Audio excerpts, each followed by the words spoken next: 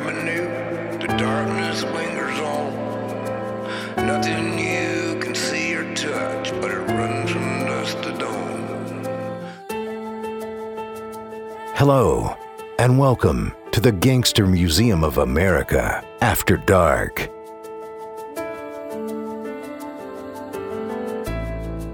And now, the founder and director of the Gangster Museum of America, author and screenwriter, Robert Rains. Thanks again, Steve. Just to recap where we ended up last time. Last week, we talked a little bit about the Capone family, the nucleus, and how the family worked in the Prairie Avenue house and how everything was in the beginning. Tonight, we're going to focus on what went wrong or what went right, depending on which side of the coin you're on. So once again, let's welcome Deirdre Capone. And Deirdre, let's just start with the fact that, New York was a tough place to be back at the turn of the century, early 1900s. I know, researching Madden's story, it was really survival of the fittest. What did your grandfather tell you about all that growing up in New York? The things he told me about Brooklyn, being in the Navy Yard, they were cramped in this little tiny apartment. And they didn't have heat in the wintertime. This one time he told me, he said, Deirdre, you just have no idea how cold it was. And one morning, it wasn't unusual. In fact, it was probably more than one morning. But he would wake up and he could not open his eyes because they were shut with ice. The tears would freeze on his eyes through the night. And he'd have to, put water on his eyes to try to get them to open up again. He told me about how rough it was. They had no money at all, and they would steal fruit off of the vendors' fruit carts and then go and sell it, to people. They'd steal newspapers and then go into bars and try to sell the newspapers to people, just so that they could get, money to buy a piece of gum or candy. Or a lot of times they would bring it home to their mother because they had no money. They were the new wave of immigrants. The Irish were just before them. And of course, the Irish at one time were the low people on the totem pole also. And they'd have names for them like, lace curtain Irish and all those slams. Then the Italians came, and of course they were the low people, and the teachers would call them lazy. They didn't like to learn. Of course, all the teachers were Irish. So now it's the chance to put down these newest immigrants. Those were the times back then. You didn't have anything handed to you. There was no place to go and, get a free meal. You had to take care of yourself. Well, the obvious question you must get is, especially from Italian people who grew up under somewhat of the same conditions, is what's different about the Capones? That's another good point. Thank you. I've had people say to me that, there's a lot of other Italian immigrants that came over and they had a tough time and they didn't have food and they didn't have this, but they didn't turn to crime. I think the thing that actually happened to make this difference in the Capone family history is that Al did get into trouble in New York. And so when Johnny Torrio was looking for someone to take over, because he was getting scared, he had threats on his life, and he knew about Al Capone, so he sent for Al. And Al went with May. They went to Chicago. Al was being trained. He was the soldier. He was a good lieutenant. Well, that's interesting because during that period of time is when Johnny Torrio and his wife and Al first started coming to Hot Springs. Torrio was trying to buy a place down here and retire. Eventually, Jaime Weiss would try to kill him and he would retire. But Al would take over the outfit. So when did your grandfather go to Chicago? On November of 1920, shortly after Al went to Chicago, Al's father dropped dead of a heart attack. And that left my grandfather, who was the oldest at the time, and he was married and had a son, that left him to care for his family. And he, didn't have the job. I mean, he had a job, but now he had his wife, his son, his mother, and all those siblings at home, which there was 5 siblings that were still at home, that were dependent, that weren't able to go out and earn that kind of money. So Al called my grandfather and said, I think there's an opportunity here for us to earn enough money to take care of the whole family. So he sent for my grandfather. My grandfather left his wife and son in Brooklyn, and he went to Chicago. My grandfather was the businessman. He didn't like the limelight. He didn't like, to be out in public. He was a very reserved, quiet guy, and there was a reason for that. But he was very reserved, very quiet. And so he went there and he ran the business. And when they saw that they could make enough money, they kept sending money home to May. May would, go and take care of her mother-in-law and the children, pay for food and things like that. So when they found out that they had enough of a business in Chicago, then they bought the home on Prairie Avenue. And they brought, my grandma and the rest of the siblings to that home. I believe that caused Al and my grandfather to start to strive to get as much money as they could to provide for their family. And it set them off in a whole new direction. One of the crazy things, I realized this when I was writing my book, Capone to Costello, is that a lot of history books repeat bad history. Someone starts it, then it starts repeating, and then it gets added to. So the story always that I heard was that the Capone boys were more or less illiterate, never went to school or anything. They were just criminals. And this is another myth. Al Capone was a high school graduate. He was the first of the Capone children to actually graduate from high school. And so the people that say, he got into trouble in school in 6th grade and he got kicked out of school, that was my grandfather. My grandfather got into trouble in 6th grade and he got kicked out of school and he only had a 6th grade education. But Al Capone graduated high school. So now we've got the entire Capone family pretty much living in Chicago. Everything is going great. Al actually makes the cover of Time magazine, 1931. The article talks about how many employees he has and how much money he's making. And all of a sudden, here comes Eliot Ness. And Eliot Ness has a revelation to look into Capone's finances. And the next thing we know, Al is on trial for income tax evasion. Well, the first person they got was my grandfather.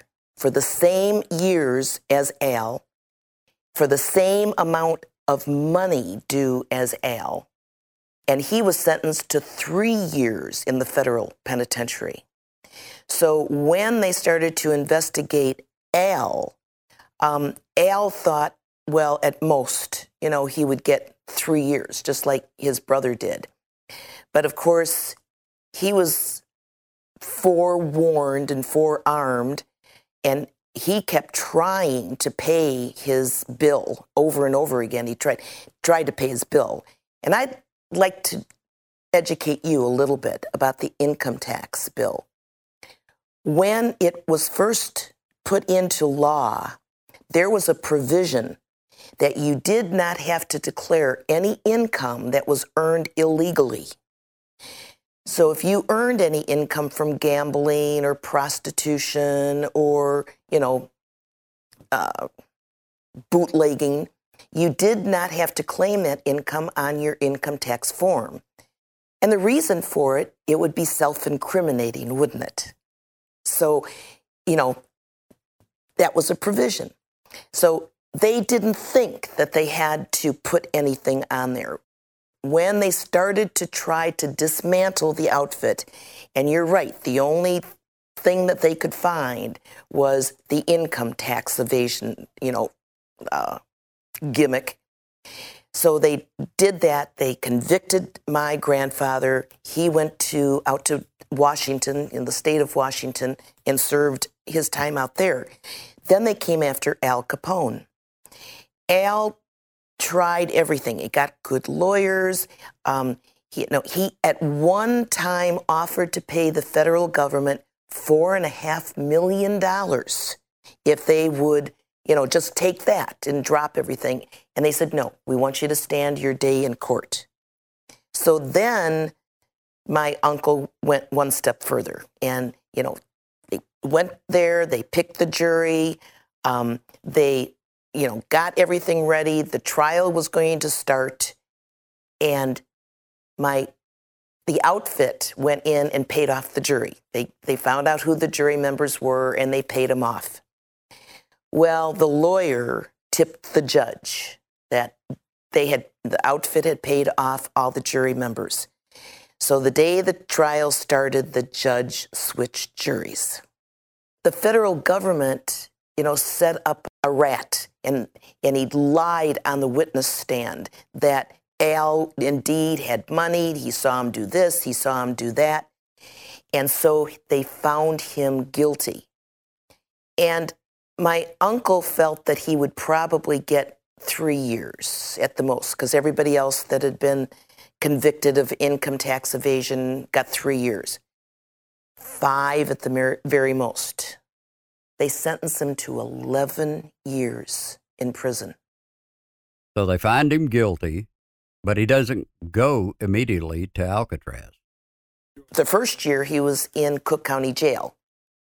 And while he was there, he was filing a writ of habeas corpus. So he was working on that, and then they sent him to Atlanta, where he had a very plush life, as people will see when they go through the museum and they look at his room, the cell, in Philadelphia too. You've got the one in Philadelphia too. But he had the same kind of deal in Atlanta.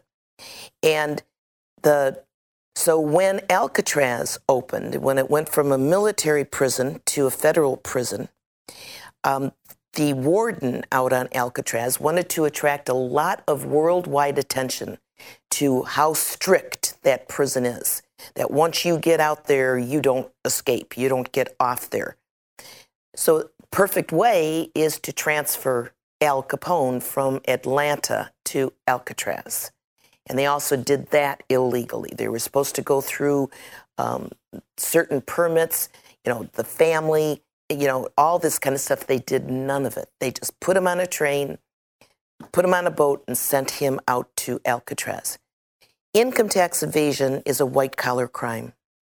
The people that were out on Alcatraz committed heinous, crimes, which I think resulted in a misconception of Al Capone as being this vicious murderer. Otherwise, why would he be out on Alcatraz? It was wrong. To me, it was totally wrong that he was out there. Then, just before, once you get out to Alcatraz, there is no provision of a writ of habeas corpus. And the reason for that is those prisoners out there were such hardened criminals that they were afraid that if they got off the island and went back to the court where they were convicted, go before the judge, they would escape. It would be easy for them to escape. So to replace that opportunity for prisoners out on Alcatraz, they had time off for good behavior.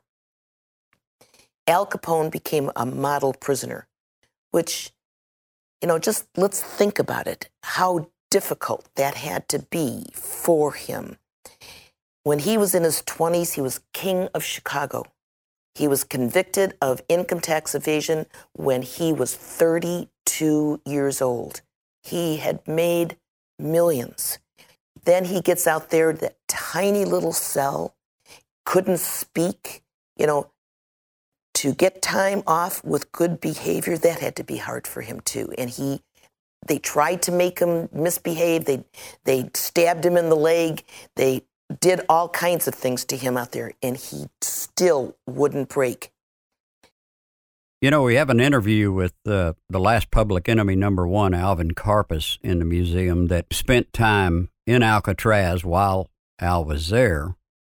And it was Alvin Karpis's impression that they tried to knock Al off up there before he got out. What's that story? So the last year that he was out there, and they were afraid that, he was going to get off, and he was getting off. He got out in 7 years rather than 11. That's how much good time he got off. But when they saw what was happening, and he was going to get out early, so the last few months, they put him on Terminal Island, and they convinced my grandfather that they had a cure for syphilis. And so my grandfather agreed that Al could be treated on Terminal Island for syphilis. That's when he started to go mad. He started to act crazy. They had to confine him in his room. He would yell, he would throw things, he would do crazy things. And of course, this now is all in the records. It's all in the newspaper records. Al Capone did this. He's acting crazy. Oh, yeah, that's the syphilis. They just keep going on and on.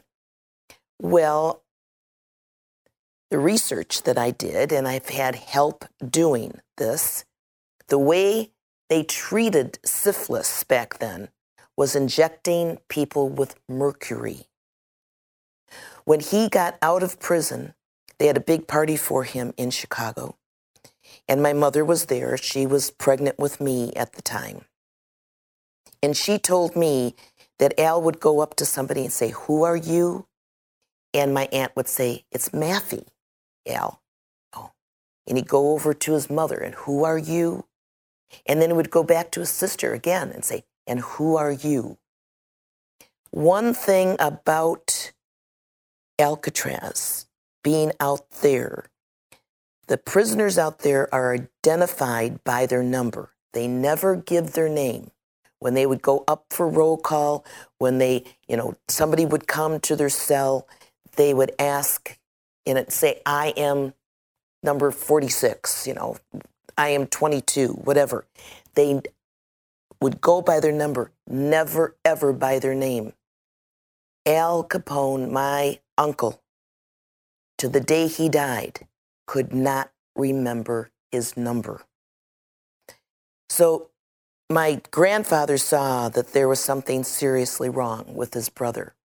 So he started making phone calls and found out that he should go to Johns Hopkins Hospital in Baltimore, Maryland. And the two telegrams, the telegram that Alan May sent to my parents on the day that I was born, in the upper corner says Baltimore, Maryland. That's where they were on January 25th, 1940. So they put him in the hospital, and for 3 months, they leached the poisons out of his body. Then he went back to Palm Island, where he got strong. My grandmother went to Palm Island, started cooking her good Italian food. My grandmother felt food was medicine. That's the way I grew up. Food is medicine. So she started cooking for him. And the Al Capone that I knew was not crazy. He got his body back in shape. He could sing, he could laugh, he could cook. He had fun. He would roll with us on the floor like, a big kid. He would teach you things. We would listen to the radio together, and he would laugh at jokes. I also want to let people know, I mean, there's such a misconception that he died in bed, crazy out of his mind with syphilis, and that is totally not true. So how did Al's life end? He was in Chicago, and this was Christmas of 1946, and I still remember the house. I remember the tree being decorated with real candles on the tree, which I found fascinating, sitting on the tree. Al was there, May was there. He was fine. We had a wonderful Christmas together. And then he went back to Florida because May was going to have a great big birthday party for him for his birthday. So he went back there, and I guess being in Chicago, cold and, just damp, he got back there and he got pneumonia. And he got very, very sick. And so my grandfather, my father, and I got on a train. We went to Florida because we really didn't think he was going to make it. May didn't think he was going to make it. So we went there, went in his room, and yes, he was in bed, and his eyes were closed. It scared me. I was just a little girl. But then he rallied, he started to get better. And so my father said, we've got to go back, because I had to go back to school. And my grandfather stayed there. And May told me herself that he rallied, and what he wanted to do is he wanted to get in the pool and swim. He had 2 male nurses with him when he was very, very sick, and they were still there. And according to May, he was in his room, he was in a shower, got out of the shower. The male nurses were toweling him down, and one of the things that all of the Capone men loved to do is they loved to powder their bodies down with talcum powder. I could still remember the smell of his. But they powdered him down, and all of a sudden May was downstairs and she heard a thump, just a thump. And she ran upstairs, and there was Al on the floor. And the male nurses said that he was no longer alive. He dropped dead of a massive stroke. So here we are, Al's died, and there's still some mystery about his funeral in Florida and how all of that went down. No, they were never going to bury him in Florida, and that's another misconception, that he had no funeral. My grandfather was still in Florida. So the first person that May called, the first person was Sonny, her son. The second person that she called was my grandfather, Ralph. So my grandfather said, don't do anything, I'll come over. So my grandfather, the first phone call he made was to his friends in Chicago, Rago Brothers, Louis Rago. The Rago brothers owned the funeral home, and they buried all the outfit. And so my grandfather called Lou Rago and said, all the media is going to be there, and they're going to make a mockery out of Al's funeral. So we've got to do this and play it so that we can give him the funeral with dignity without the media taking charge of it. Lou Rago drove to Florida and went in, took the body. Oh, the first thing was my grandfather didn't go over to the house right away because all the media was out there. Al Capone was sick. So they were all outside the gates and they were just waiting, for any kind of response from inside the house. So nobody did anything. My grandfather didn't go over there until he had made all the arrangements, and he called a funeral home in Florida. He called the funeral home and said, when I call you back, I want you to bring a hearse over to Al's house. Finally, my grandfather went to the house, and about 5-6 hours later, a hearse pulled in through the gates, and the media knew that Al Capone had died. So they loaded Al's body in the hearse, and they drove it to this funeral home in Miami. My Aunt May told me that funeral home, once the word got out that Al Capone had died, it was huge. I mean, the people were coming, the flowers were there, everything. So they wanted not let the media know about going back to Chicago. So Louis Rego came in just a car, not a hearse, just a car, and went to that funeral home after they had laid Al out in this casket, and they took the body in a car and drove nonstop back to Chicago. Al's body was embalmed in Chicago. So they kept this body in this funeral home in Miami, kept the casket. A day later, they took the casket and they loaded it on a train. Now, the body was already in Chicago, and all the Chicago people that deserved to know knew that the body was going to be at Rego Brothers Funeral Home, and it was going to have this funeral on such and such a day, before the casket that was on this train could even get to Chicago. So they didn't know about this funeral. I was in the funeral. I was in the car with my father. And I want people to know, as that funeral procession went down the streets to the cathedral, people were stand, women, heads bowed, men, hats on their heart, policemen, firemen, hats down over their heart, heads bowed in, it was wonderful. So we had the funeral, high mass, they took the casket and they put it in a vault. All right. Then the train came to Chicago. Rego Brothers Funeral Home went and got the casket off the train.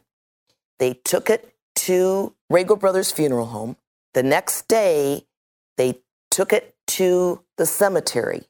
And my aunt, my grandfather, and I think my Uncle Mimi were the only ones that went to the cemetery. That was it. And you hear all these history books say, nobody was at the funeral, and the cameramen and the reporters actually had to take this casket and put it in the ground, and absolutely nobody was there. Well, that's not exactly true. Yeah, And I remember I was there, and my Aunt Maffie came in the front door, with my grandfather, and she had this big grin on her face. She was all dressed in black, as was my grandfather, and I was there, and she just said, "We pulled it off." So he had a fantastic funeral, fitting for a king. And he was the king. And a king he was. And the king got some vindication later on, didn't he? About 50 years later, didn't the Bar Association have some kind of a mock trial or something? In 1991, the American Bar Association had their annual convention in Chicago. And so the lawyers there decided that they would put on a trial. They used a real jury, they used real judges, and they had actors play witnesses. They were going to retry either Shoeless Joe Jackson or Alphonse Capone. And they decided to retry Alphonse Capone. So the whole day, and the head defender is a man by the name of Terrence McCarthy. So they retried him all day. They took the testimony. They got the transcript from the original trial. And that night at the grand ball, the lights dimmed, and a guy goes to the microphone and said, ladies and gentlemen, the jury has returned the verdict. And the jury finds Alphonse Capone not guilty on all counts. And every single person in that ballroom just cheered and clapped. They never, ever proved income in Al's trial. All they did is they proved spending. The funny thing about this is I think all of them, Giancana, Siegel, if they lived long enough, they wanted to go legitimate. They wanted to have a normal life, which they could do when they came on vacation to Hot Springs. I guess your grandfather would like to have modeled himself after Madden, since Madden was looked upon here as a pretty honorable citizen. of Hot Springs. Did he talk about any of that stuff to you? Yes, he did talk about Madden because he did tell me that he did the Cotton Club, exactly like Madden did. And I know he came to Hot Springs when Madden was buried, for his funeral. So there was a very strong tie there. You're so right on, with that. They made their money that way, and then they tried to erase the past, and distance themselves from that. And look what happened.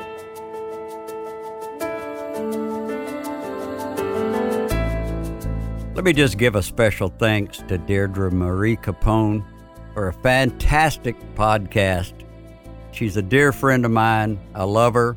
And be sure and buy the book. Steve will give you the information about that at the end of this. And we'll see you next time at TGMOA After Dark. For your copy of Deirdre Capone's book, Uncle Al Capone, call the Gangster Museum of America at 501-318-1717. For a more complete experience, join us on Facebook at TGMOA After Dark or on the web at thegangstermuseum.com. You'll find TGMOA After Dark wherever you get your podcasts. I'm Steve Taylor. Thank you for joining us.